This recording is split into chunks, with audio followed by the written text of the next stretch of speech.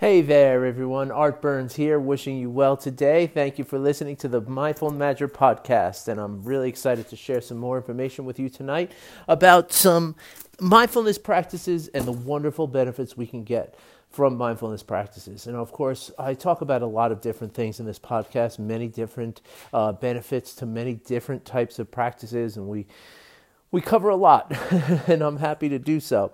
But one of the things that, the main focus of this podcast specifically is the stress reduction aspect of mindfulness. Now, mindfulness can help us in many, many different ways, right? Not only is it stress reduction, and also emotional intelligence, which I would argue are more connected to one another than many people feel they are. But beyond this, there are many different things that you can, kind of gain from the practice of mindfulness, right? From doing mindfulness practices on a daily basis, you kind of train yourself to focus your mind better. You gain a more, an ability for a more open awareness in your life, just to be aware of things around you and be aware of what you're going through. This is an enormously helpful thing for us to do as people. I mean, it's, awareness is the very foundation of well-being, and not only is it the awareness, but it's also the awareness of the awareness, right? And this is something that a lot of people, kind of don't, you don't think about this very often, right? But awareness of awareness, the ability to know where our awareness is or where our attention is specifically within our awareness, right?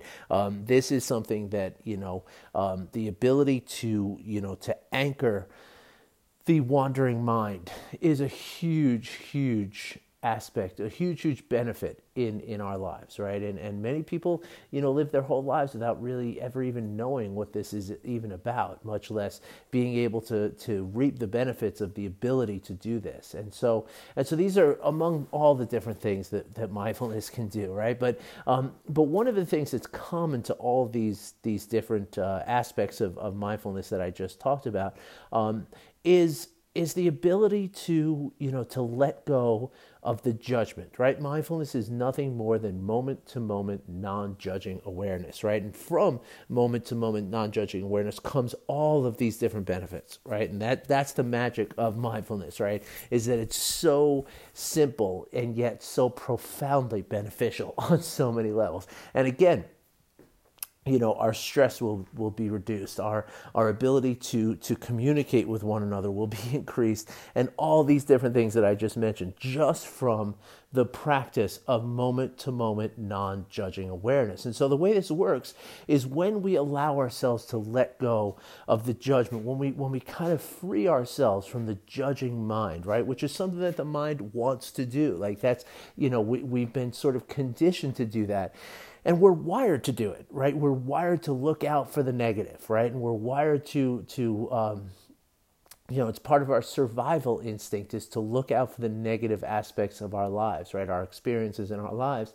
And so mindfulness is the ability to kind of let go of that whole kind of guiding principle of our mind, right?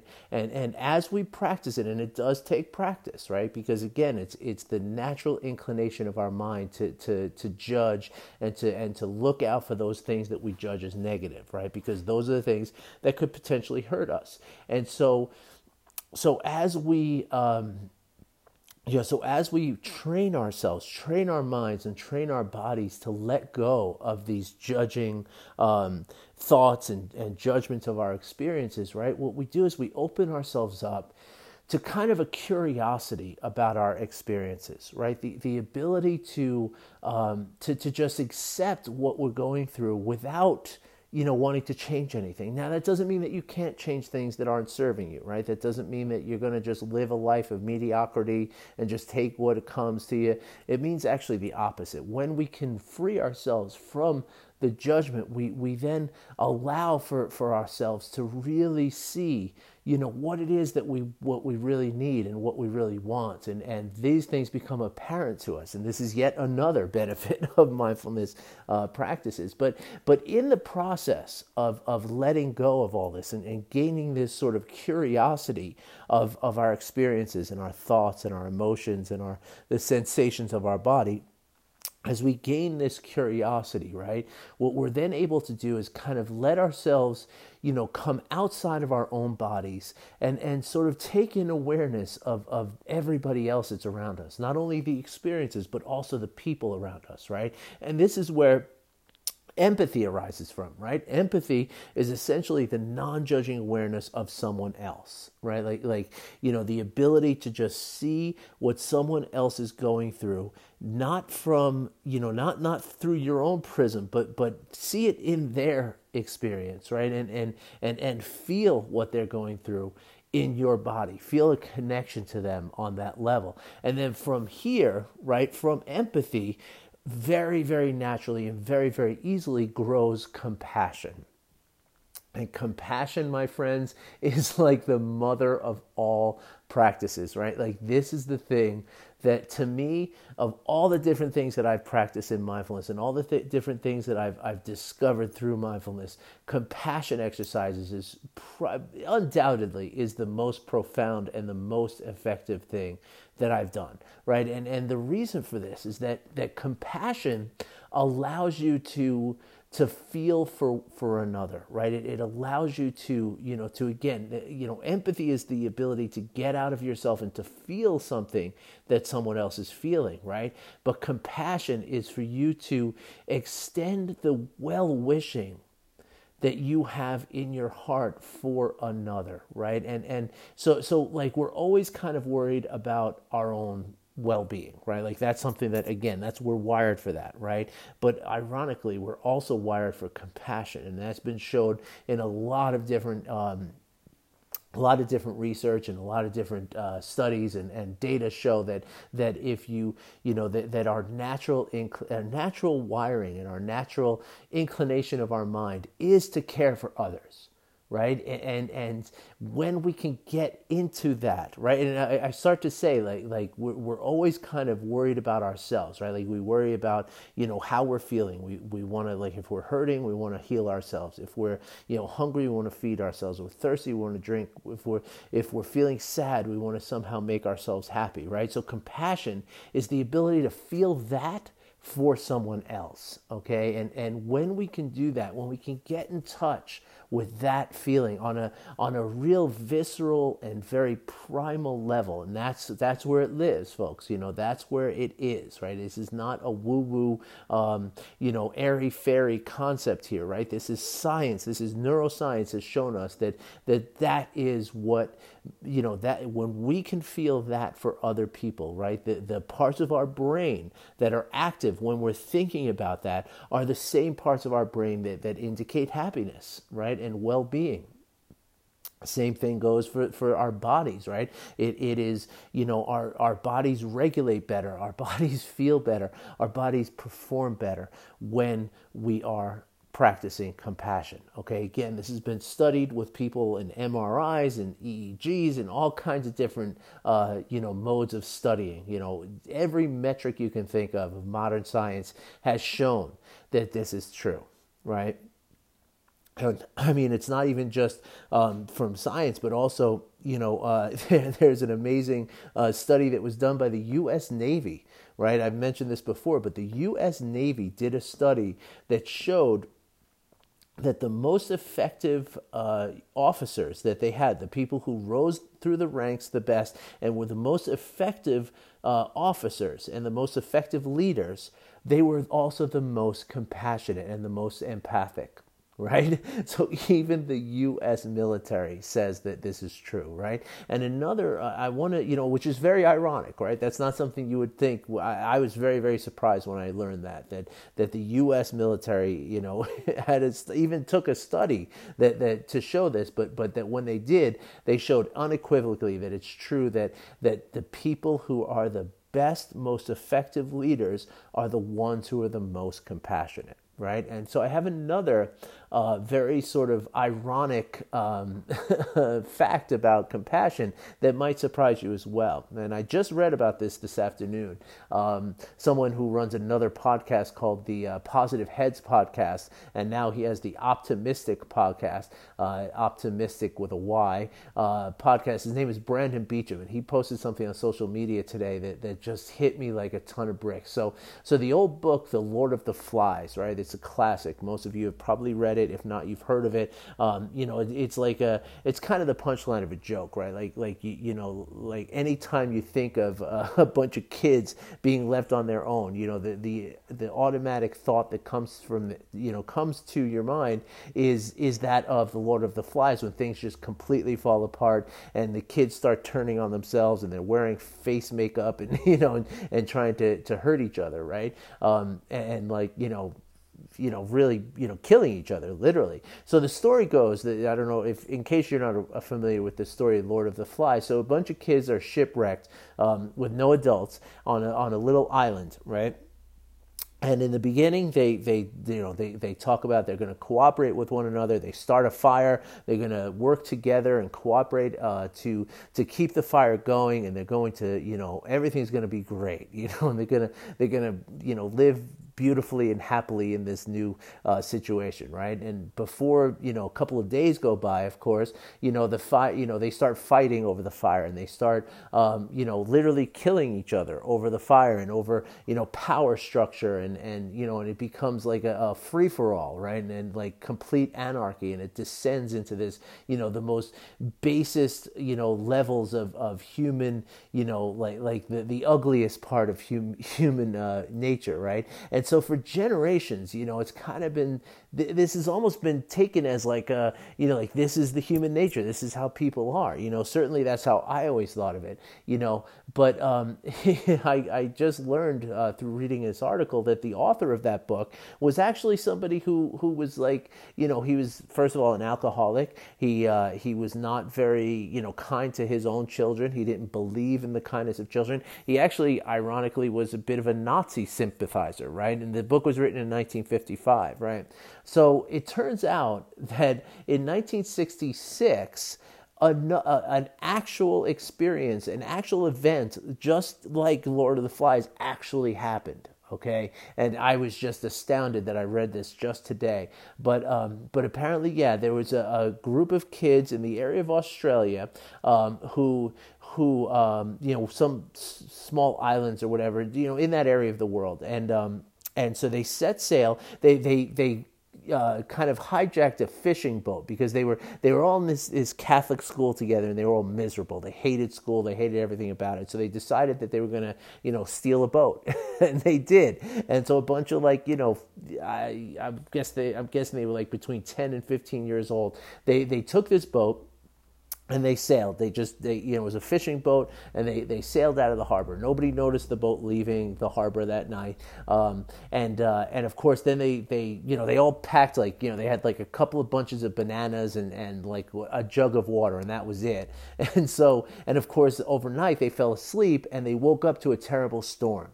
And during this terrible storm, they tried to put the sail up, but the sail was, the winds were so strong, the sail was shredded immediately. They were adrift for a couple of days, and then finally they came upon this little tiny island, right? And literally, I mean, this is like, I think it was 9 kids, if I'm not mistaken, were shipwrecked on this island, right? I'll put a link to the article in the description of this podcast, and so you can read it. It's fascinating. And so this author of this article tracked down the person who was somebody who was in a boat who actually found these kids, right? And he tracked this person down, and this person was still in touch with the kids who were now, the guy was in his 90s and the kids were now in their 70s. And so anyway, the reality of what happened was these kids were on this island with no food, no water. They had to fend for themselves. They wound up eating local birds. They did find like an old, like an ancient farm from when indigenous people lived on this small island at one point before they were taken away by slave traders, and so there was, like, the remnants of banana trees and stuff like this. So eventually they found this and were able to sustain themselves. But for 15 months they were on this island, right? Everybody giving them up for dead. They had funerals for these kids. They were on this island for 15 months, and it turns out that, and even one of them had broken a leg, right? And the doctor, when the kids were found, the doctor was astounded at how well the leg had healed and had been set. And so the thing that they found that these kids went through was that it was all completely cooperative. It was all about love. They just cared for each other. The one kid broke his leg by falling off this, falling down this mountainside, and the kids carried him up and then set his leg with two sticks and some reeds, and it was like they just cared for each other. And any time there was any kind of argument that happened, they had a mandatory timeout, and that was the only rule they had, was that they would just calm down every time someone got a little emotional and started to argue with one another. Right. And so the point that I'm trying to make, and I know I'm not telling this story very, very well. I guess I maybe should have, brushed up on some of the details of this story, and I'm sorry. But the point I'm trying to make is that while all these years, for the last, 60, 70 years, we've thought that we kind of consider the Lord of the Flies as that's what would happen with a bunch of kids if they were left without any kind of societal norms and rules and hierarchy, and it would all descend into this violent chaos. It could not be further from the truth. It was actually the opposite happened, the complete opposite. The kids governed themselves and conducted themselves in pure harmony, and they did so through compassion. Which, again, the reason I wanted to tell this story, and again, I just read this story this afternoon, so pardon me again for not being a little bit more brushed up on the details of the story. But the reason I wanted to bring it up to you is because it's again, this is how we are wired. If given the chance, our bodies, our minds, everything about us wants to be compassionate. Okay, and so when you can practice compassion, right, which will arise from mindfulness practices, right? If you practice, paying attention on purpose in the present moment, non-judgmentally to what is happening as it's happening, compassion will arise automatically. But the beautiful thing is that you can practice compassion on its own, intentionally and formally or informally or regularly, however you want to look at it. You can, and I can give you some practices to do so. They are very, very simple practices. They are very, very effective practices. And when you can get into a place of compassion, you are aligned with your inner nature, because your inner nature is one who wants to be, wants to be helpful, wants to be kind, wants to be loving, wants to be collaborative and cooperative, right? It does not want to be in competition the way that we are in our modern society. It does not want to be hateful the way you might see people, who are arguing on social media and people in the political sphere yelling and pounding podiums and stuff. This is not who we really are. Right? Even though that's how it seems sometimes, it is not who we really are. If we really boil down the way that we are intrinsically and in our very, the very base instincts that we have are cooperation and compassion, right? There's another story. Let me see if I have time here. I don't want to take up too much time. Yeah, I'll take another couple of minutes. There's another story about an anthropologist named Margaret Mead, who, in the 40s or 50s or something like that. She was teaching a class, and I don't know the year, but I'm just guessing that's around the era that she was teaching. But one of her classes, one of her students, asked her a question of when was the first, what was the first sign of civilization, or when was it that civilization, what was the earliest sign of civilization? I think that's what she said. And of course, the student expected her to say something like, when there was pottery or tools or weapons or government or something like that, right? But what Margaret Mead said was, she said the first sign of civilization in her mind was they dug up an archaeological dig and they saw a skeleton with a broken femur, right, which had been healed. Right now, the femur is a leg bone, right. And what she said, it's really eloquent. I wish I could remember word for word, but what she said, but what she said was that seeing this broken and healed femur proved that somebody cared about this person, right? Like that's pretty much a death sentence in ancient, prehistoric times, right? Before civilization, right? Like if you broke your leg, if any animal breaks its leg, it's pretty much left for dead. It means that, if this person was, if the rest of the tribe just left this person out there in the wilderness with a broken leg, the person would not survive very long, right? She or he could not go get food for herself. She or she could not escape or fend off danger, and so it would be dead, right? So what this proves is that someone else carried this person to safety. Someone else sat with this person and protected this person while he or she healed. They fed them. They gave them water. They helped them until they healed this bone. And that was the first sign of what this woman calls civilization. But what I'll say, taking it a step further, is, again, this is just proof that this is how we are. This is who we are. This is what we are. Okay, we are, beings who want to be kind and want to help each other and want to love each other. So people, please practice a little compassion. If you want some easy practices to do, please just get in touch with me. Okay, art@artburnscoaching.com. I'd be more than happy to send you some very simple practices you can start doing right away. Do a couple minutes every day. You'd be amazed at how different you will be feeling and acting.